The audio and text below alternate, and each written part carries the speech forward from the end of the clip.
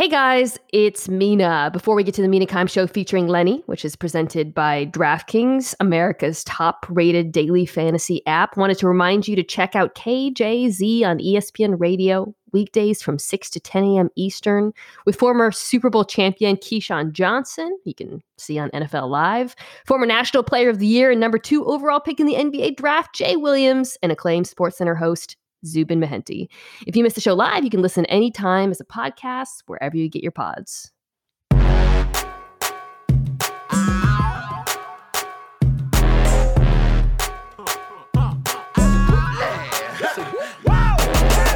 Welcome back to the Mina Kime Show featuring Lenny, the only NFL podcast where one of the hosts is really hoping that the Puppy Bowl accepts remote competitors this year.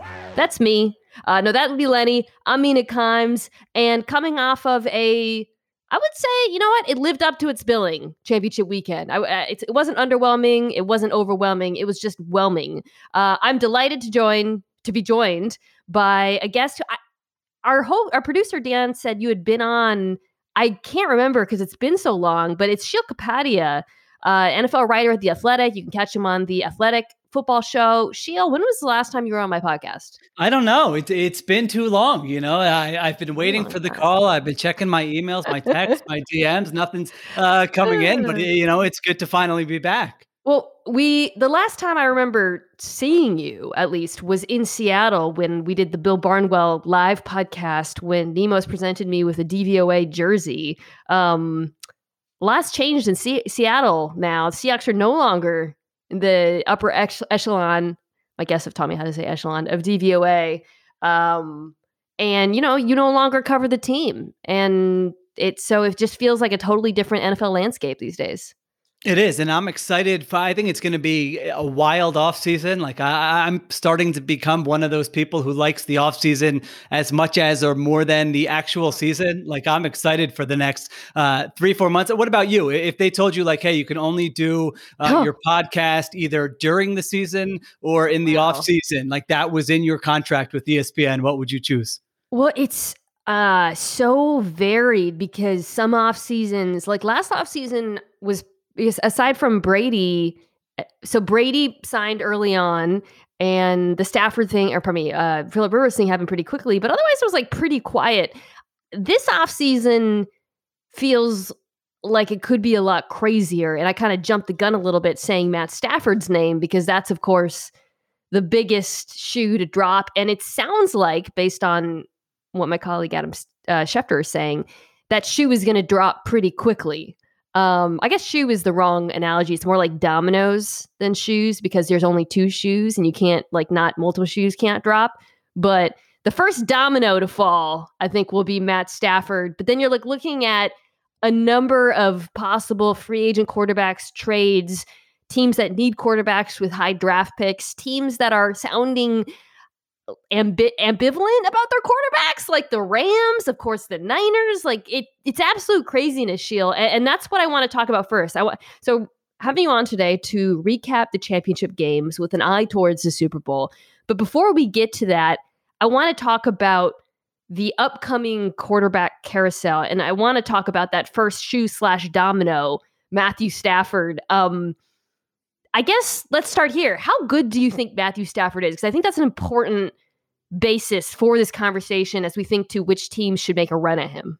I think the quarterback landscape in the league right now is very interesting because you have sort of the elite, right? If you can get anybody, a Patrick Mahomes, a Deshaun Watson, whatever, we can name 3, 4, however many quarterbacks you think, then that's always the goal. The guy who basically, I know this doesn't fit for Watson this last year, but basically you're going to be in the mix for a playoff spot. Like if you have that guy, he can lift everyone around him. But I feel like the second tier goes from like the number 6 quarterback to like the number 23 quarterback. And I would put Stafford in that sort of big second tier. And I think among those guys, you have to weigh a lot of different options. I mean, one is how much do you want to spend for them? And then 2 is what is their ceiling? Because there could be guys in that second tier. And I think Stafford probably falls in this group that if you look at it, I would probably say he's I don't know, maybe around like the 10th or 12th best quarterback in the league, but in the right circumstance, whether it's scheme, supporting cast, offensive line, whatever, that guy can be a top 5 guy, and you can have one of the most efficient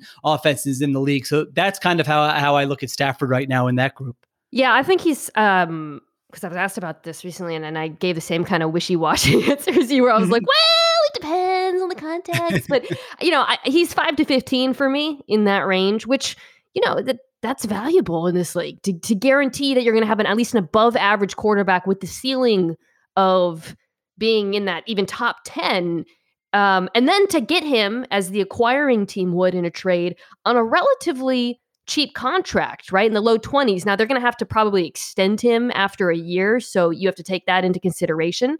But in that first year, he's not costing you a lot of money. It's basically Teddy Bridgewater money for a quarterback who, as we just said, puts you can compete for a Super Bowl with Matthew Stafford if you have the right roster, in my opinion. So then you look to the teams that are sort of being rumored to be in contention. It feels like everybody's earmarked him for Indianapolis, and you see why. Like, he just looks like a Colt. He just feels like a Colt. Like, it's so easy to imagine him in a Colts jersey, but also that's a team. One, Phillip Rivers is retiring. I feel like I haven't really paid him due. I will at some point this offseason. My love for him is well documented, but it's a team that has a very good defense, good pieces, great offensive line, quarterback away. They're picking 21st. They have $68 million in cap space, have some young players. It makes sense. But Sheil, just because it's a good destination for Stafford doesn't mean that Detroit isn't picking up the phone when Washington, New England, Denver, San Francisco is picking very high and would also be attractive for Stafford. When any of those teams call, like, do you think any of them are more likely destinations based on like the capital they have to give up and also whether they'd be attractive to Stafford than Indianapolis? Yeah, the Colts are the team that like they have to 100% find a starting quarterback somewhere. So every conversation, whether it's Darnold or Wentz or Stafford or any quarterback that comes up, it's like, oh, the Colts, they like literally don't have a quarterback other than Jacob Eason on their roster. And then there are all these other teams, maybe like 10 teams you were just mentioning, where it's sort of like, well, they kind of have somebody, but they could look to upgrade, that kind of thing. And so the team that comes to mind is just sort of my favorite fit, maybe on both sides, is San Francisco. Gross.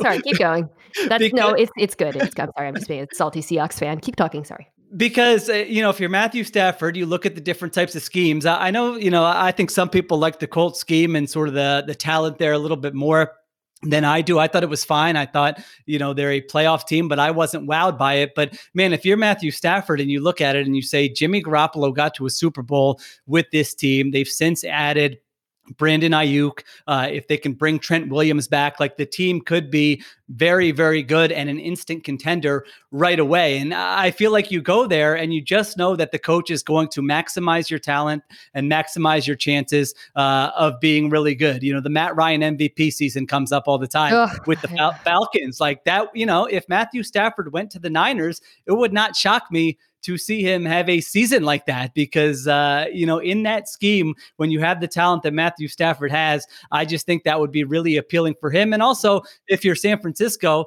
you're already, you can either pay Garoppolo what you're paying him in the mid-20s. You actually save money. You would save, I think, around $4 million by acquiring Stafford. And of course, you have to trade away a first-round pick. But to me, that would be a home run for both sides. Yeah, the Matt Ryan season, I'd written that down as well because we haven't seen Kyle Shanahan with a quarterback like that since then, right? And it calls to mind, I'm not making this comparison, but often we see these Shanahan tree offenses with quarterbacks who, it's kind of the chicken or the egg. It's not, is this scheme making the quarterback or vice versa? Can he elevate the scheme? And then you see like Aaron Rodgers in Green Bay this year, where you have that offense and then suddenly you have a quarterback who's really good. And I'm not saying Matthew Stafford is Aaron Rodgers. I think Matt Ryan is a much better comparison. But to inject a quarterback who can use the entire like who can make every throw into that offense where suddenly you're not primarily just throwing it into, that 20-yard space in the middle of the field. Suddenly it becomes a lot more terrifying and interesting, frankly. That's a really good football team with him.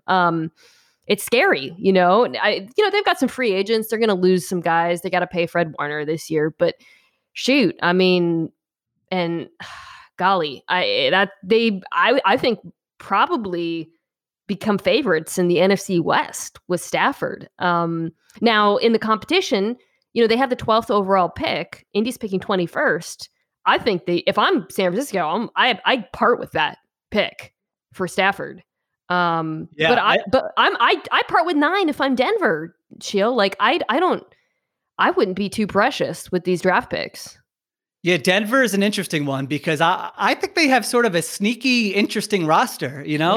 like defensively, Fangio he's going to maximize whatever talent they have. I think his scheme right now is like the best scheme in the NFL where, even if they can withstand some injuries. And if you actually upgrade the talent, their defense could be really good. I thought they were going to be really good coming into the season. They have young wide receivers. I mean, if Cortland Sutton comes back healthy and now you have Judy and Hamler, that's one when you mentioned like being able to see Stafford in a Colts uniform, I can kind of see him in a Broncos uniform. Totally. Maybe they do the throwbacks and the orange and blue. And I feel like if Elway were still in charge, I'm afraid to think of how many draft picks they might give up because I feel like Stafford would be exactly his type. So I definitely think that's a good name. Can I throw you my craziest Stafford idea out there? Please. What if you're the Dallas Cowboys and you're having these conversations with Dak Prescott for, it feels like, the 19th straight year. I know it hasn't been that long, and you just can't come to terms on an agreement. And you're thinking, what are we going to do here? Are we going to pay him $37 million on the franchise tag next year and then not know what our future holds in 2022 and beyond? Or could we, and this is, some outside the box thinking, and I might get something wrong, so please correct me. Or do we trade for Matthew Stafford? We have a very good offense. We could definitely be competing in the NFC right away. We're paying him $21.5 million per year over the next 2 seasons. We can tag Prescott and trade him. So now, like, if you're giving up a first, you can very much get a first back for Dak Prescott. And you have 2 years and you can actually add to your roster with a little bit more cap space. Well, am I crazy or is this a fun outside the box idea? The tag and trade makes it really interesting because I do think with Stafford, we are talking so much about the cheap, the fact that it's only 21 and a half, right? So, there's 2 years left on his deal. So realistically, whatever team acquires him is also, if he plays well, going to have to extend him at whatever price Dak Prescott is making. Would you agree with that? Like, let's say Dak commands $40 million-ish, I don't know, whatever quarterbacks are making in 2022. Matthew Stafford is going to get paid that as well in probably a year. But, to be able to get Matt Stafford, have the cheap year, and get a return for Prescott, it's alluring. The team in the NFC East that I thought made a lot of sense, I alluded to this, was Washington. Like, I like that from Stafford's point of view. Am I crazy? Like, that's an elite defense. Maybe elite's a little strong. Very good defense. They've got, I think, a number one in Terry McLaurin, great running game, Antonio Gibson, good coaching staff. They've got, they're picking ahead of Indy, and you get to play in the NFC East. I'd rather play in the NFC East than like New England in the AFC East and play, with Buffalo. Agree or disagree? Yeah, no, I think they're a big wild card, I think, with all these quarterbacks because of everything you just said. I mean, obviously they need someone, and you absolutely can envision a scenario where they upgrade at quarterback and they're a playoff team next year. By the way, I would draft Terry McLaurin like unspeakably high in all of my fantasy drafts. Yeah, so if you got a quarterback, me too. Like, please just get, there's always like that one wide receiver where you're like, please just get this guy a quarterback so we can actually see what they're capable of. So now with that, I would say, like, I do like their defense, the defensive line. You're young, all those guys are coming back, so you would think they have a high floor, but as you've talked about, as we know, there's more variance with defense year to year. So it's like, all right, they're probably going to be pretty good. I don't know if they're going to be a top 5 unit. And their offense, it still needs a lot of work. I love McLaurin. You have to decide what you're going to do with Brandon Scherf and the offensive line. You need more weapons, but I don't think that's a bad thought. I mean, if you're Washington, you're sort of in this weird spot. Do you just target a young quarterback and say, all right, we're going to take our time and groom this guy? Or do you say, we just made the playoffs last year, the division isn't great. If we get Matthew Stafford and sign a wide receiver, then all of a sudden we're really interesting. So yeah, I think they're a name that absolutely should be mentioned for him. And they've got cap space, draft picks. They've got the 2 third-rounders. I mean, look, this team almost beat Tampa with Taylor Heineke. Yeah. Right? That happened. It feels like a fever dream, the Heineke moment, but it was real. I lived it. The Heineke hive was short-lived. So I don't know. There's a lot of interesting teams in the mix. And so this is going to, this is going to happen. And then I think it'll set off kind of a chain reaction in the NFL, because if it's, say, Indy, then suddenly we look at Sam Darnold as an option. A lot of people seem to think the Jets stick by him and do something with the number 2, either take quarterback or trade down. I don't even really enjoy talking about the Deshaun Watson thing, because he he's right. Not, if he because of the no trade clause, he's not going anywhere unless he wants to. And by all accounts, he wants Miami, which, by the way, that team would be fire. But so I don't want to do the whole guessing game, well, how about Deshaun Watson on the Bears? No, Deshaun Watson is going to go where Deshaun Watson wants to go. I think Dak Prescott stays in Dallas, frankly. So I like your idea, but beyond that, it doesn't really feel open to speculation. And then, there's not the free agent market gets a lot less attractive. You're talking about, your Cam Newtons, your Jameses, your Ryan Fitzpatricks, and, Yeah. No, the dominoes, when you were mentioning the dominoes, I was like, well, should we start with Watson? But you make a good point. It's sort of like, I still don't know how seriously to take it. Cause then the first domino might be, who are the Texans going to hire as their head coach? And then how's that going to affect him? And then where does he want to go? Where is he comfortable going? And then if it is Miami, do they trade Tua to you? There are so many wild things that can happen. Even in my scenario, I was just I'm going to take this, this crazy Cowboys Stafford thing to the next level. Couldn't the Colts? Wouldn't Dak Prescott make sense for a team like the Colts? A young quarterback whom Frank Reich can have him in his system. They can sign him to a long-term extension. They've been going year by year for the last 3 years. Yeah. They can finally have some stability and not have to worry about it. So there are all these moving parts where I don't like to hype it up and say this is going to be the wildest offseason since we've been alive. But it does feel like the quarterback stuff is going to be crazy. And I think a lot of it is what we talked about, is that there are a bunch of guys who different coaches, GMs will evaluate them differently and say, hey, if we got this guy in our scheme with our weapons and our play caller, he could be really good. And another team might say that about a different quarterback. And so even the compensation parts about these trades or even these contracts are going to be fun to watch. And that's so important too, because if a team like Indy goes off the board, let's say in this game of musical chairs, that's where Matt Stafford ends up sitting. That's a seat that I think a lot of people thought, if Philadelphia was to trade Wentz, it was okay, well, Frank Reich, that's the guy, right? That makes sense. But suddenly that's out of the picture. And then you start thinking, well, would a trade happen? What do the new coaches think? We don't know. I mean, with the Jets, for example, it's so hard for me to speculate as to what they'll do at quarterback, because I don't know what everyone in that building, now Robert Saleh and Mike LaFleur, what they think of Sam Darnold. I think my preference would be for them to move on and start fresh with a new quarterback. But I don't know if that's what, they might like Darnold, and then they might think, okay, we'll take Penei Sewell, or we'll trade down and build around him. But ultimately there's more teams that need quarterbacks than there are Staffords, Prescotts, Watsons, the big 3. I mean, you're looking at, we mentioned, Denver. I think they should do something. Washington absolutely needs to do something. New England, Pittsburgh, New Orleans, possibly Carolina, Chicago.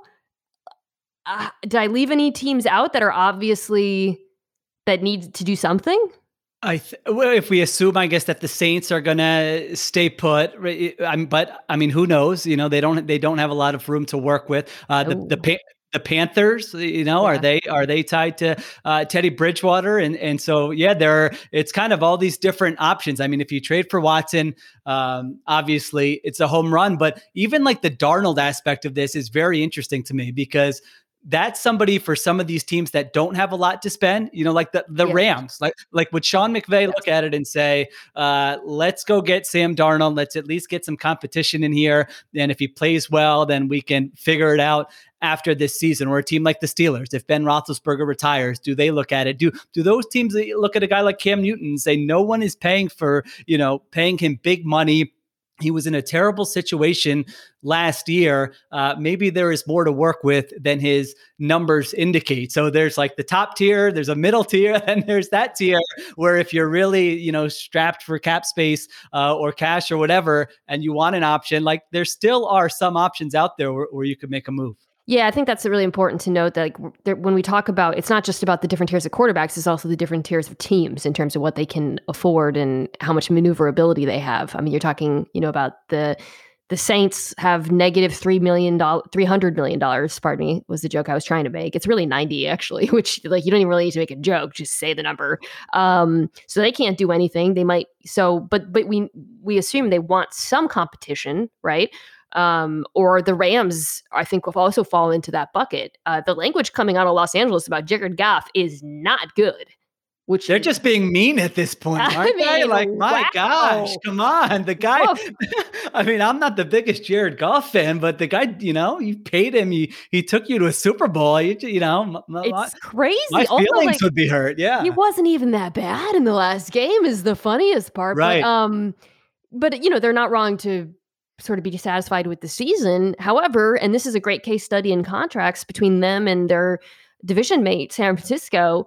Those are two very different quarterback contracts. And here's where you see the consequences, because San Francisco can absolutely easily move on from Jimmy and the Rams can't. So if they're even to bring in competition, it would have to be like a draft pick or them letting Wolford compete or someone really cheap like a Winston or a Newton or whatever. So a lot of chips left. Do chips fall too? I did shoes, dominoes. What else? What other metaphors? Fall. Yeah, that's right. Chips fall. I don't know. It's about to get crazy. So to bring it all back to your question, Sheil, I am delighted to be podcasting this offseason. Not every offseason, but this one's going to be a fascinating one, beginning with Stafford.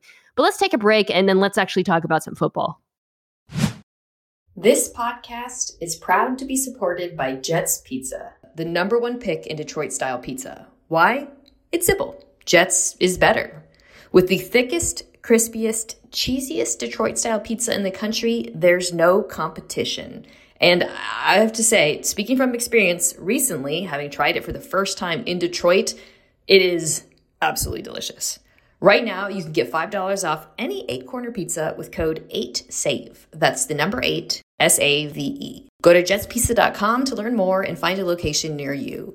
Again, try Jet's signature 8-corner pizza and get $5 off with code 8SAVE. That's number 8, SAVE. Jet's Pizza. Better because it has to be. So, Sheil, I was trying to make a case for Chiefs Bills to be close, or rather to Bills to pull off the upset, right? Like last week and all week, my case sort of depended on Patrick Mahomes being 80% or less, and having a lack of mobility. 2 minutes into the game, like the craziest thing is like he wasn't 100%.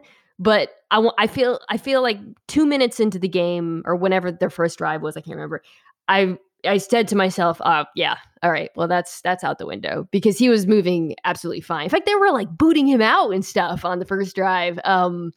What did you make of Mahomes? Like obviously his performance was excellent, but how he looked generally in terms of his health and how unstoppable on a scale of won through Andy Reid's mask looking like a jockstrap would you say this offense is right now? I don't even know where to go on that scale, Mina. So I will just say what I think about Patrick Mahomes. I mean, I thought that was him at the peak of his powers.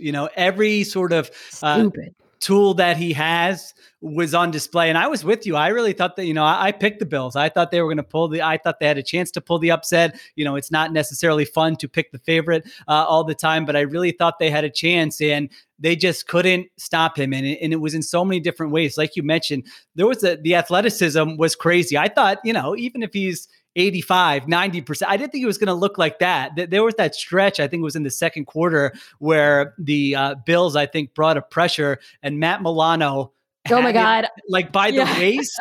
I watched this play like 8 times today in slow motion. And the funniest thing is, like, Patrick Mahomes releases the ball with Milano on his waist, gets spun around, does a 360. By the time he sees whether it was caught or not, he's done a 360. And it was a huge play in the game. I mean, I think it was a 14-9 game, I want to say, at that point. That was a third down where if he doesn't make that play, the Bills get the ball back. And then I think it was the very next play, AJ Epinesa, gets right after him on play action. He avoids the sack and he finds Tyreek Hill for a 33-yard gain. So physically, he was ridiculous. Mentally, I mean, he just had a beat on what the Bills were doing, whether it was their different blitz looks, them trying to disguise coverages, whatever. It was just like everything he does at such an elite level was on full display.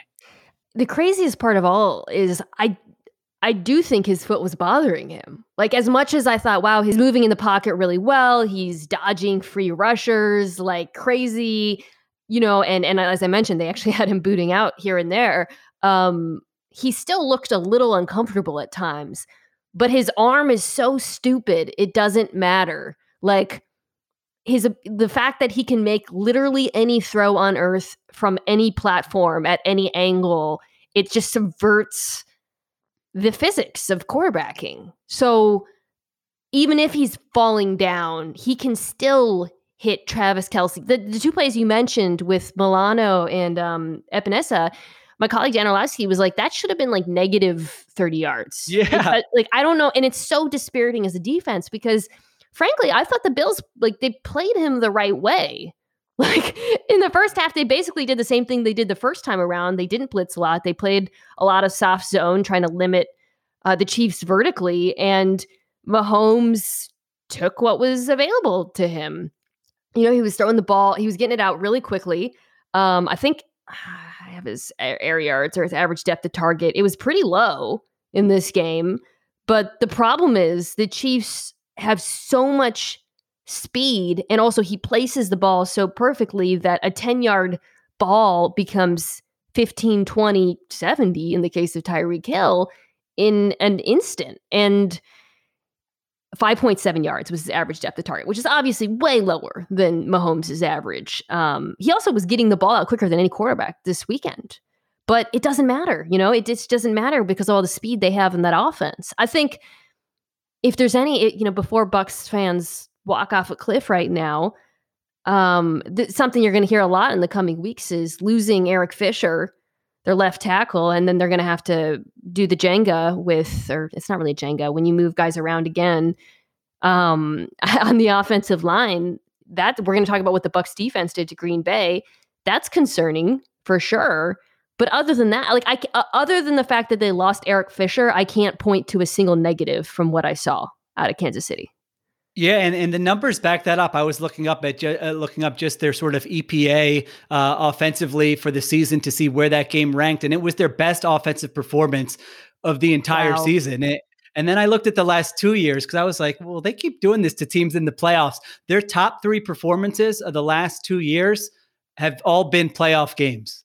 So it's like, there were times in the second half of the season where I think people were having that conversation. Are the Chiefs not as good? Is Andy Reid just not pulling out all the tricks because he doesn't need to? And so, I don't know that that's the case, but if you look at all their playoff performances from the last 2 years, they're all above even the Chiefs standards, above average for the Chiefs standards. And so, I think they do. I don't know if they save stuff. I mean, it would be interesting to hear Andy Reid talk about that, or if they just rise to the occasion and Patrick Mahomes is in full command. And the other thing that he does is like all the stuff Andy Reid used to get made fun of, like the clock management and timeouts, like Mahomes has sort of taken care of that for Reid. If you notice like them in a 2-minute drill, or it's a situation where do they have to call timeout or not? Like he's just like, I've got this, he doesn't like look, he doesn't need to look at the sideline. He's just like, don't screw me up. I think it was a play last year where like Reid called timeout or something and he didn't think it was the right move. And he was just like, what are you doing? I've got this. And I feel like since then they're just like, all right, Patrick Mahomes has this. We don't need to even worry about it. So when you're playing them, I don't want to say that they're totally unstoppable and you have no chance, because they went 8 straight weeks without winning by more than 6 points. So teams were competitive. But I think that version that we saw in the AFC Championship game, I think that specific version is basically unstoppable. I guess it is. It reminds me a little bit, if I had to say, like, I don't think they were messing around for, the entire regular season and hiding all their good plays, but watching them, it felt a little bit like watching LeBron in the playoffs, where all of a sudden, like, he turns it up to 100. And I feel like that watching Mahomes, not that he's not necessarily not trying during the regular season, but there was it was a play. You talked about how good he was against the blitz, and the Bills didn't blitz a lot. Obviously, later in the game, they got frustrated and just started trying stuff, playing a little bit more man and blitzing, just because what can you do at that point? But I remember it was the touchdown to Kelsey where they blitzed him, and Kelsey leaks out, right? And Mahomes, they got to him, they brought him down, but he held on to it just long enough for the pressure to get there, Chelsea to leak, and for him to get the ball off. And that's like, watching him, I was like, that's playoff Mahomes. Like, he's going to take the hit. He's going to wait to the last second. He's going to do whatever it takes in this scenario. And I kind of felt like that. I've felt like that generally watching the Chiefs offense over the last couple of weeks. Not necessarily, again, that it was shenanigans, just that suddenly everything's turned up to 100. I think the Bills' best chance in this game was not to certainly not to deviate from the plan or to stop them on defense. It was to keep up. And I think that, for me as a Bills fan, that's probably the more disappointing side of this, is seeing the offense look pretty much like their 2019 self. Is that fair? I totally agree. I mean, if they would have lost this game like 41-31 or something like that, but the offense was playing well, then I think you could say, you know what, Patrick Mahomes and Andy Reid, they make people look stupid all the time. No big deal. But if I'm a Bills fan, I think there's a couple things that would trouble me. And the first one is what you just said, the offense. I mean, 1 touchdown on your first 8 possessions, and that came off a muffed punt. Like, you have no chance. I mean, you really have no chance against the Chiefs if you do that. And it wasn't just one game. I mean, if you look at their 3-game sample here in the playoffs and just look at like the EPA and the advanced stats, it kind of translates to like the 16th best offense in the NFL. And so it wasn't the offense that we all watched in, the last 11, 12, 13 weeks, where I watched it at times and thought they're a juggernaut. Like, they really have an opportunity to come out of the AFC and make it to the Super Bowl. And I think they were rattled. There were times where, Singletary drops that ball. Josh Allen's accuracy was not very good. They had protection issues. And the blitz thing you mentioned, it really stands out in comparison to how the Bills handled the blitz, because Mahomes knew what was coming. His internal clock was great. He knew how to avoid the pressure and buy a second. And Josh Allen and the Bills offense, it felt like they were just confused all game long when the Chiefs were sending all these different looks their way. So, it's tough, because you don't want to be like, all right, the previous 10, 11 weeks didn't matter. These 3 games, the offense didn't look good. I'm sure it's somewhere in between. But I think if you're the Bills, you do have to look at it and say, what happened to us in the playoffs, where we certainly were not playing our best in those 3 games. Well, it was interesting, because I'm sure you did the same thing I did, which is I went back and watched game 1, right? And thought, okay, how is this going to be different this time around? And I said, well, I figured the Bills defense will probably play Mahomes pretty similarly, and they did. I did not. So in the first game, the Chiefs defense blitzed the hell out of Josh Allen and played a lot of man, did the things that they do. And since then, between week 6 when they played, I think it was week 6, and the playoffs, Mahomes became this man-beating, blitz-beating Terminator. So I thought, okay, I don't know if they're going to play it fast and loose or be as aggressive against Allen. And did I say Allen? Allen's the Terminator. So, they're both man-beating Terminators. But in any case, I was actually kind of surprised. The Chiefs came out with a pretty similar plan. I'd say there's some variations in terms of the use of disguise and how they use the honey badger, but they certainly didn't sit back and give Allen the same treatment that Mahomes got. And shoot, it worked. I mean, he just looked like his weeks the same way he did in week 6. I mean, he averaged negative 0.13 expected points added per attempt against man defense. Josh Allen's statistics against man defense this year are insane. Yep. Outside of these 2 games. The Chiefs played a ton of cover 0 and cover 1. And some of it I think you can attribute to Allen looked confused by the looks they were showing in pre and post snap, but the Chiefs secondary just were sticky as hell. That's gross, Mina, but they were. I mean, and it's not just Matthew. Today I said this on live. Juan Thornhill, who the hell was this guy? I mean, I know he is, but all season coming back from the injury, he kind of stunk. Okay, and not that. I don't like saying that. He was not his old self. I liked him so much as a rookie, and then he was the best player on the field half the time. I mean, holy smokes! And so, as much as we talk about Chris Jones and Frank Clark, I thought the Chiefs secondary was incredible in this game. Absolutely. Yeah. Thornhill, just, preparing for this podcast, was the first guy I wrote down for the Chiefs defense. He was incredible. I mean, he was everywhere. And I think just the way they use their safeties and just the different things that Spagnuolo does, you can't get a handle on it. They played cover, you mentioned cover 0, cover 1, they did that. And then there are snaps where they're just sitting back in cover 2 and the safeties are really deep. And then there are other snaps where it looks like the safeties are going to be deep and there's a crosser and they just fire downhill. And all of a sudden Allen is holding on to the ball. And so they schemed up things they're willing to do everything. They had the one slot blitz where L'Jarius Sneed got him. They had Derek Nottie, 312 pounds, is dropping into coverage, where I'm always when a defensive coordinator does it, I'm like, dude, come on, you're trying to get cute and show off here. But, it worked there. They certainly confused Allen and got to him with the sack. And they did a great job. I think Allen, when he's beating the blitz, and you were right. I mean, he was crushing blitz. He was crushing man coverage. A lot of times he would, even if there was a free rusher, he would make that guy miss and then do something. But L'Jarius Sneed, Tyrann Mathieu, he caused that intentional grounding. They were there, they got there and they finished. They ended the play. It wasn't like they were just going to get fooled by a pump fake and let him buy time. Bashaud Breeland, right, causes the interception. So their defensive backs definitely played well. And I was just really impressed by their game plan, how aggressive they were willing to be at times, how much they mixed things up.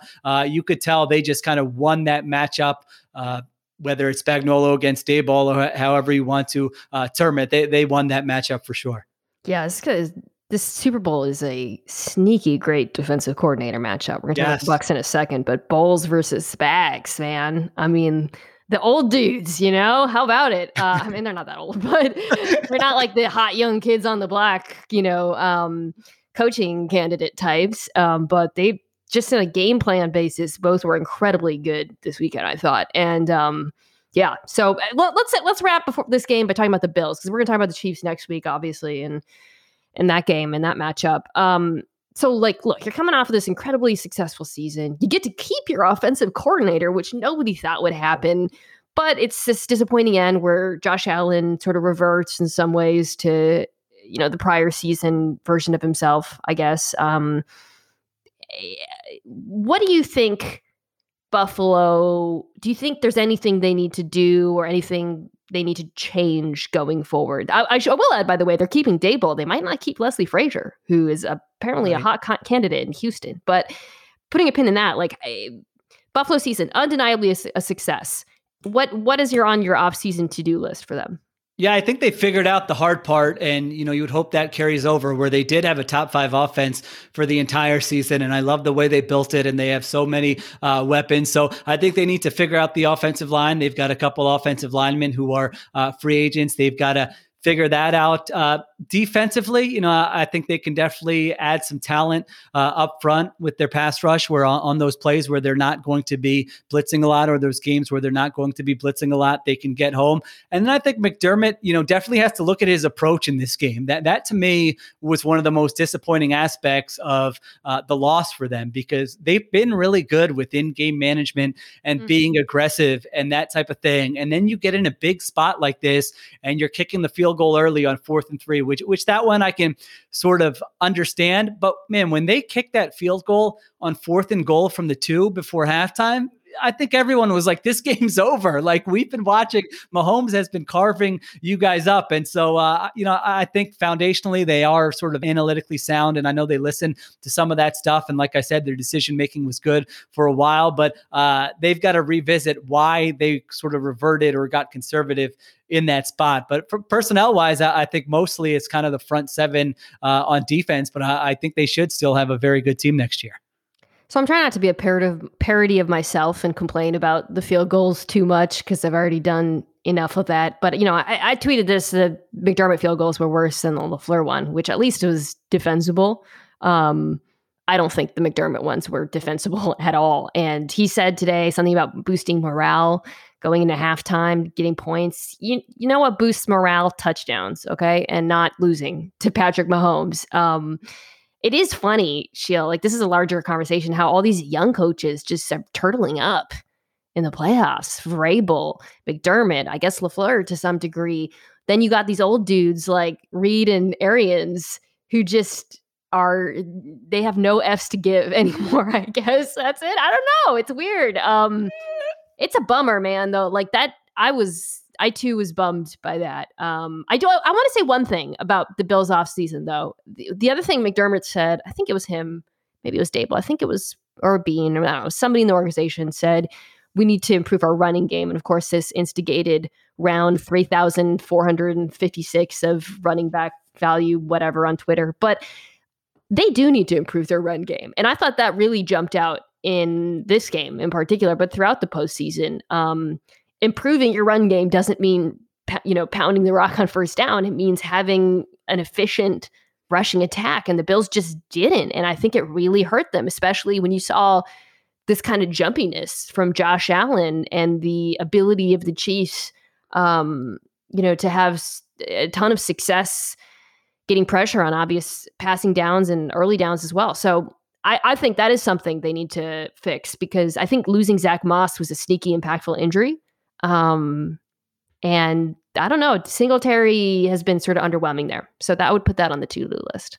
Yeah, I feel like they can't figure out what they want to do with the run game, because they have this quarterback who you absolutely could have a quarterback inclusive run game, but he's that not as well. Yeah. He's not like, Lamar Jackson or Kyler Murray, where they're really smart and they get down and they protect themselves and they don't fumble. Like when he gets going, it's like, all right, anything can happen right now. So I think they have to decide whether they want him to be a part of that, like in the regular season or just in high leverage situations, or what they want to do, and then sort of shape it from there. They also need to tell him, stop running backwards.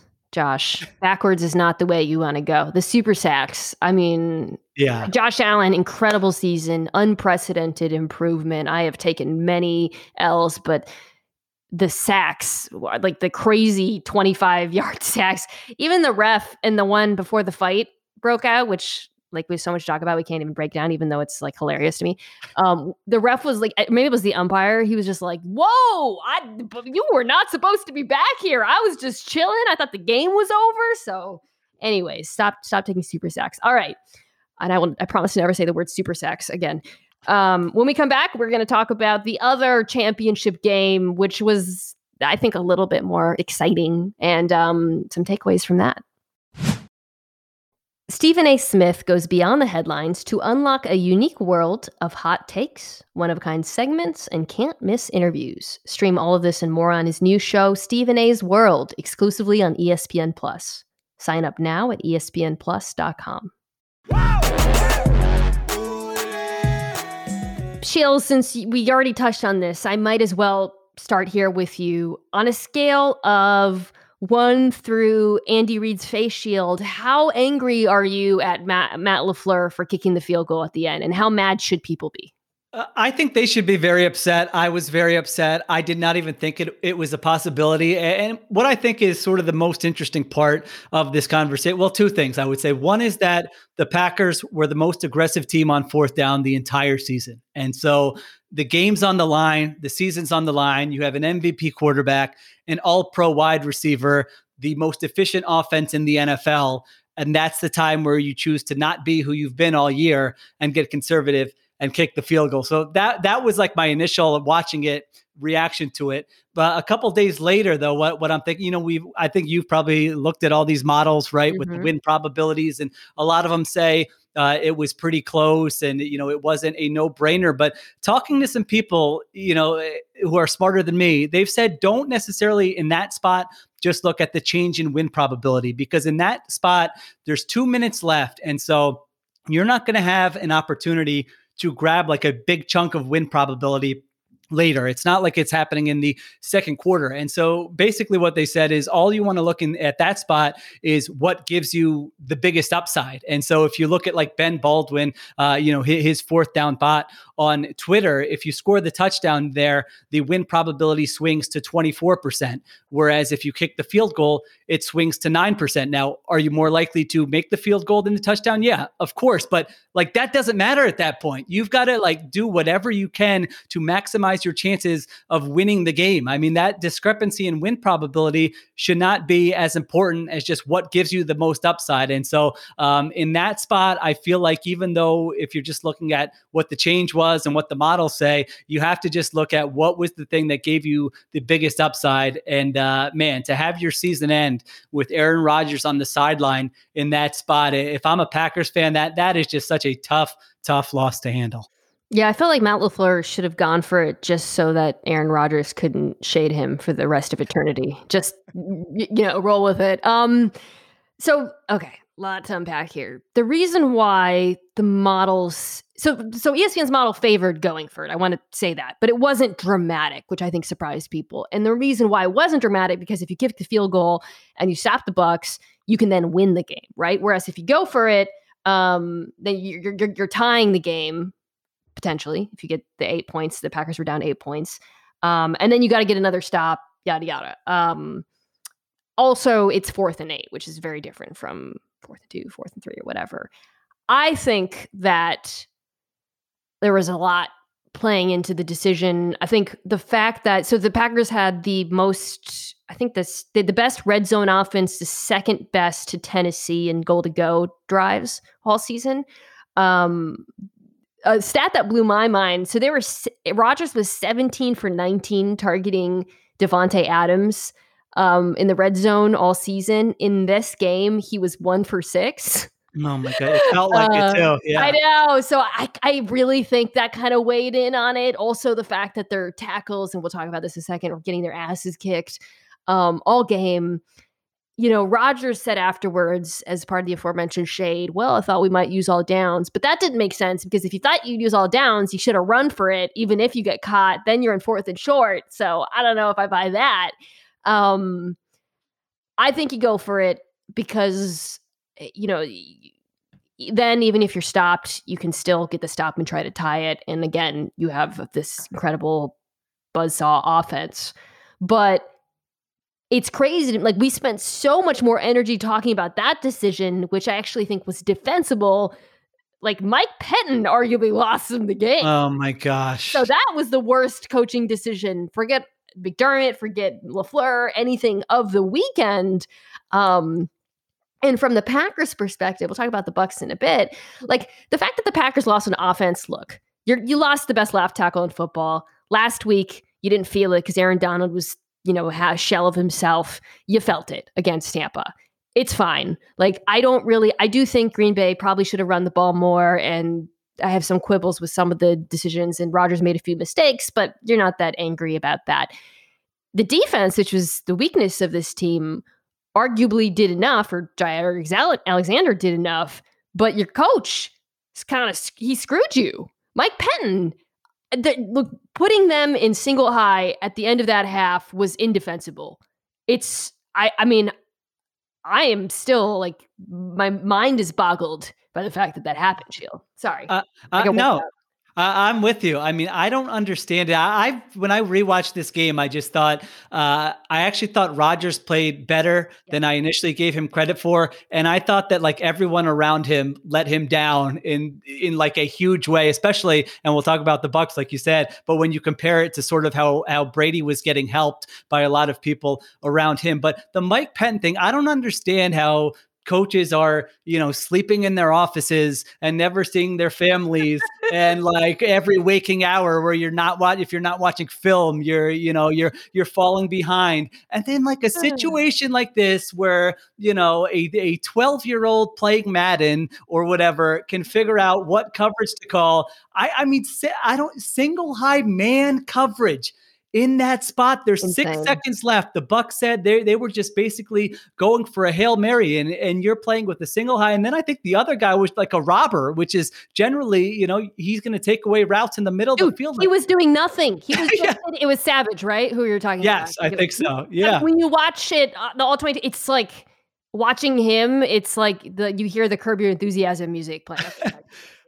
Yeah, I thought about that actually when I was watching, the same play, but they're in max protect. So Gronkowski and Fournette are into block. 2 Packers defenders who have them in man coverage are just standing there. You're just wasting them. They're literally doing nothing, standing there by the line of, at the line of scrimmage. Kevin King, who's having a nightmarish half, is one-on-one against Scotty Miller. I mean, your coach costs you in a huge way. And it's like, I'm not going to say that the Packers would have won that game if they stopped them there, but it was such a huge sequence there from like 38 seconds left in the first half where you thought, the Packers might score here. They've got a first down to basically, 2 minutes gone in the third quarter. I think it was like under 2 minutes on the game clock where the Buccaneers outscored them, 14-0 or 18-0 or whatever it was. And I agree with you. That was like just the most mind-boggling play of the entire weekend.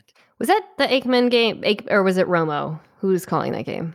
That was Aikman, I think. That was Aikman. Yeah, okay. Romo did the second one. The only possible explanation is that Mike Pettin, much like Aikman, saw Scotty Miller and was like, he's slow. Or didn't Aikman compare him to Julian Edelman? Right. Edelman's not slow, but it's like, it's quite obvious why. And that's the only possible explanation. I can think that maybe Mike Pettin had never seen Scotty Miller before or was unaware of his existence. I don't know. It's crazy.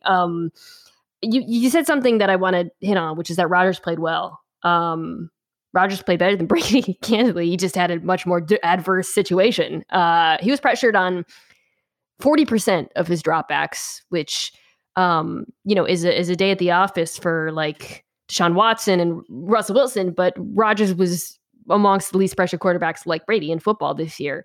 The offensive line, it hit hard. It hit at the wrong time. I mean, the tackles were just getting absolutely brutalized all game, Billy Turner and Rick Wagner. And if I had one criticism of LaFleur, like I said, I do think that, they were trying to move him around a little bit, but waited a long time to get help for Wagner on the right side. It was just, it was a nightmare. And it's just the contrast. You mentioned this between what he was dealing with and what Brady was dealing with it's dramatic. And so like, it's one of those games where I think Brady finished with a better QBR and I think on an EPA per play basis because he had all those deep balls in the first half. They both had interceptions, but Brady's were kind of more arm punty outcome wise. But watching it, when you consider the context, Brady just had it so much easier in this game. Yeah, I mean, that really stood out to me. I mean, Rodgers, I'm not going to rip Devontae Adams because, he's been incredible all year and he's a great player and he's saved them. But, he drops a touchdown. St. Brown drops a 2-point conversion. The offensive tackles are getting smoked all game long. Mike Pettin calls this insane coverage at the end of the first half. Matt LaFleur turtles up with the game on the line. Like, I'm just making notes of all this and going like, what were they doing? Oh my gosh, what were they doing to him? And so, it really felt like a scenario where if a few, 3 plays offensively, like went a different way for Rodgers, his numbers would have looked a lot different. Even the interception he threw, I mean, I'll give Murphy Bunting made a fantastic play there. But, you could certainly make a case that Lazard kind of, if he can fight him off and at least force an incompletion. There was I think another third down where Lazard wanted a flag, but he had a chance to make the reception there. And so there were all these different things, I feel like, that did not go Rodgers' way, which I don't know, maybe that was why he was in his feelings or getting emotional after the game and setting the internet on fire with some of his comments. But yeah, I did not think that he played a bad game given all those circumstances. The future is a beautiful mystery. The phrasing. I love him. He's here to give us content. You really Thank you, Aaron. And then today he was like, who, the hot dog meme from I Think You Should Leave, that we're all trying to find the guy who did this. I feel like that was Rodgers today on the Pat McAfee show being like, I don't know why this is a talking point. It must be a slow week. It's like, dog. The Brady interceptions, one was the first one to Evans was high, his fault. Mike Evans is like 20 feet tall, and that was like 25 feet. The second one was the Adrian Amos.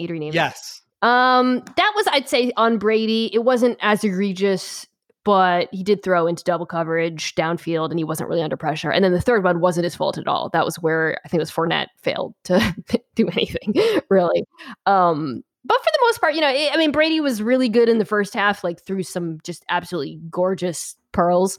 And then in the second half, the Bucs defense, people got mad at me for saying this yesterday. The Bucs defense won them the game in the second half. They were really good.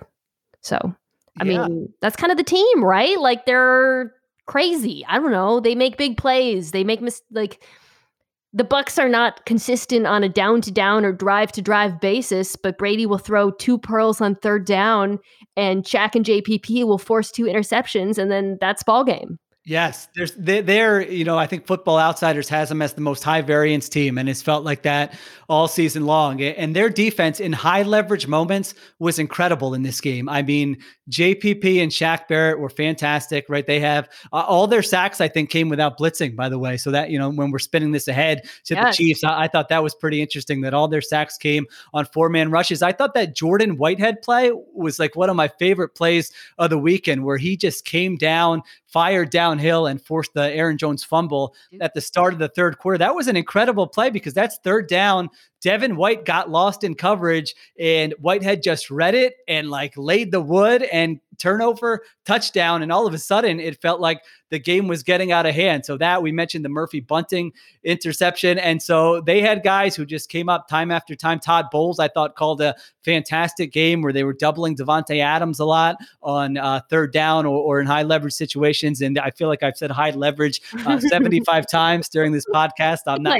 Everything's high leverage. I'm not winning a bet there, but Bowles was great. And so, and even offensively, that Chris Godwin 52-yard catch where he just like out-muscles Savage, that was a big play. That was a third down where if they have to punt there, then the Packers are getting the ball back, and they scheme stuff up, the screen to Gronkowski, the screen to Godwin. And so I just thought they did a lot of good things. And obviously Brady, aside from those interceptions, certainly played well also. Yeah, the screen to Gronk was a truly sick play too, where they confused them with it was like a jet sweep. I can't remember, was it Godwin or Brown? Or Brown didn't play, so I guess it was Godwin. They had them fooled, and then Gronk. Good things happen, man, in the playoffs with Gronk. And then the Godwin catch is a good example of why you shouldn't just compare quarterbacks with EPA per play. Right. It's not a good throw. Whitehead's a name to keep an eye on. So he went out of the game, hurt his shoulder, I believe, in his day-to-day. And of course, I think Antoine Winfield will come back. It's all the more impressive that they did this with backup safeties in the game. But you made a point, and this is something that really jumped out on my rewatch, and it's something that I think as we start looking to the Super Bowl is going to be impactful, which is, of course, the 4-man rush. JPP and God, my brain is Shaq Barrett feeding on the outsides, but Rodgers could not step up in the pocket because Sue, Vea, and Steve McClendon too were just plugging that thing up.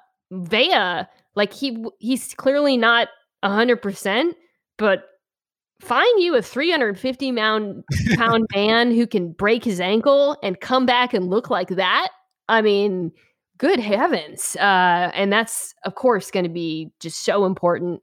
The ability to get a 4-man rush. Actually, ESPN's pass rush win rate has their 2 best games with a standard pass rush of the season, Tampa Bay. It's the last 2 games they've played. So peaking at the right time, if you will. And obviously that's going to be really, really important against Patrick Mahomes. So yeah, I don't know. I'm like early on, I'm leaning Chiefs still, but the Bucs really impressed me in this game, particularly the defense. And they're going to need every bit of that in this game, but I'm pretty excited. So yeah, so let's wrap up again with the losing team, Green Bay. Despite all the beautiful mystery and uncertainty, I'm pretty sure Aaron Rodgers is going to be a Green Bay Packer next year. What do you think, like, what should be the focus of their offseason? I mean, I guess they have to decide on Mike Pettin. You know, I don't know. I know this was a conversation last offseason after they lost to the 49ers. They were able to produce 3 interceptions here in the second half, so they kept the team in it. And certainly you're not going to get rid of a guy because of one call, or at least I wouldn't think you would. But I mean, they weren't a great defense. You know, the regular season, they were mediocre to below average by every statistical metric. And I kind of like their talent. You know, I think they've added players. They've got a great corner in Alexander. They've got a pass rusher in Zadarius Smith, who's really good. They've got good safeties. And so it's always felt to me like they haven't maximized their talent on that side of the ball. So I don't know if that's making schematic changes, you know, maybe some tweaks personnel wise or what, but I do think they have to certainly figure that out. And offensively, I mean, if you can add, I feel like the Chiefs show us that when you can add weapons, just add weapons. Don't worry. It'll pay off in the long run. When like Mecole Hardman, no one can catch him on a 50-yard run or whatever it was. Like, don't worry. Just keep adding players. So I think they should continue to do that. They've got to get running back figured out. I guess Aaron Jones is a free agent, and their offensive line. But I mean, they've been so good. When you come off a season where you've had the most efficient offense in the NFL, like, you have figured out the hardest part about, you know, building a team with sustained success. So they've got that figured out. Rodgers was incredible. He was good in that scheme. And so, I mean, they've been 26-6 the last 2 regular seasons. Really, so, yeah. you know, it's kind of just like, you know, I feel like if they played this game 10 times, they win at least half of them. I thought this was a game where some things didn't go their way. That's not going to make them feel better, but that's kind of how I look at it. Yeah, I mean, if David Bakhtiari plays, they probably win. Right. Yeah, it's like, you know, Guess what? Losing the best left tackle in the NFL hurts you in the playoffs. It's shocking. I know. So yeah, I agree with you. It's all about defense for me. You know, probably Kevin King will probably walk, so they're gonna maybe look to upgrade their linebacker coaching, I think, and then just continuing to add weapons. So chin up, Packers fans. I don't think Aaron's going anywhere. As always, let's wrap up with a few questions for our guest. And now it's time for Dinks and Dunks. I'm getting paid for this, right? Dinks and Dunks is presented by DraftKings, America's top-rated daily fantasy app. Download the DraftKings app today and use code MENA to get in on all of the action. Sheil, I can't let you go without asking you first about the team that you cover, Philadelphia. Do you think, this is one of my 5 questions, or 4, because Lenny gets the 5th one. Do you think Jalen Hurts will actually get a shot at starting next year? Man, I have. I wish I had a strong take here. I have no idea. It doesn't lend itself to very good. Okay, should he get a shot? Let me rephrase that. He should get a shot. Yeah, I mean, if they're sticking with Wentz and Hurts, I don't see how you just hand the job over to Wentz, given how last season played out. And so I think it's going to be a big test for the first-time head coach, Nick Sirianni. Right away, he's going to be asked about it. And it's like, are you going to say Wentz is my guy? Are you going to say the best player will play? Are they going to trade Wentz? Are they going to draft a quarterback? It's like everything is in play. But I would strongly disagree with them just saying, let's make this offseason all about getting Wentz back on track, handing him the keys and making this his team, because I don't think that would sit well in the locker room. And I don't think that would be fair to the players. He should just say it's a beautiful mystery. That seems to be the go-to avoidance answer these days. For my second question, let's stay in the division. What would you do, assuming you can't get Stafford? What would you do if you're Washington? If I'm Washington, who would I go after? I would take a shot on another quarter. I'm trying to think of which quarterback. We're assuming Watson is staying put. That's the obvious answer. Miami, yeah. Yeah, I don't know. I would take a shot on like maybe a Sam Darnold. I could see, you see how he looks for a year and then make a longer term decision. I think if they're not going to get the home run guy, then they've got to take a bunch of swings. So Cam Newton's got to land somewhere. I don't know if Ron Rivera and Scott Turner want to reunite with Cam Newton, but I think if I were them, I would take a bunch of swings. So I would get Darnold or Cam or somebody like that, and then also draft somebody and hope that one of these options pans out. I like that. Darnold is an interesting fit there. All right, question 3. Which of the playoff teams do you think is most likely to take a step backwards next year? I'm trying to remember all the playoff teams. Let's say, okay, it's not the Bills, I wouldn't say, not the Ravens, not the Browns, Titans, Colts. This is great pod. This is great for your audience here. Sorry. This is random. I'm hitting you out of nowhere. How about the Bears? I mean, I don't know how big of a actually, you know what? That's not a good answer. Let me take it back. It's a good answer. How about the New Orleans Saints? Oh, I don't know. No, that's the correct answer. Yeah, obviously. Yeah, I didn't. They've got to get rid of like half their roster because of their cap situation, and that we don't know what they're doing at quarterback. So the New Orleans Saints. That's a good one. It's going to be like the garage sale over there. Okay, I can't let you go without getting a Super Bowl prediction. Score and winner, please. Oh my gosh! Already? I know it's early. You don't have to stand by it. All right. I'm going to change mine like 100 times.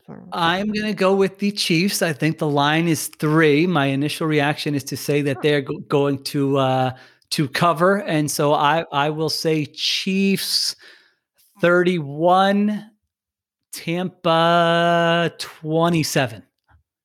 I feel like I gave that exact score earlier today. It's so lame with like the common numbers. I should have gone like, 35 to 26 or something. But 3 is, I feel like that's going to widen between now and the Super Bowl. 3 seems tight. Interesting. All right. So last question as always is from Lenny, my co-host. Sheil, Lenny knows that you started covering the Seahawks in 2015. Is that right? That's what Lenny says. 2015. That's correct. Yeah. He wants to know if you accept responsibility for ruining the team. Well, people think I was there when they got to the Super Bowl, but I joined after they got. So I got there when it was just like full drama mode. But I will accept responsibility. They haven't won a lot of playoff games since I left. So hopefully when I, try to get in touch with people over there, they'll show me the proper respect and know the kind of power that I actually have.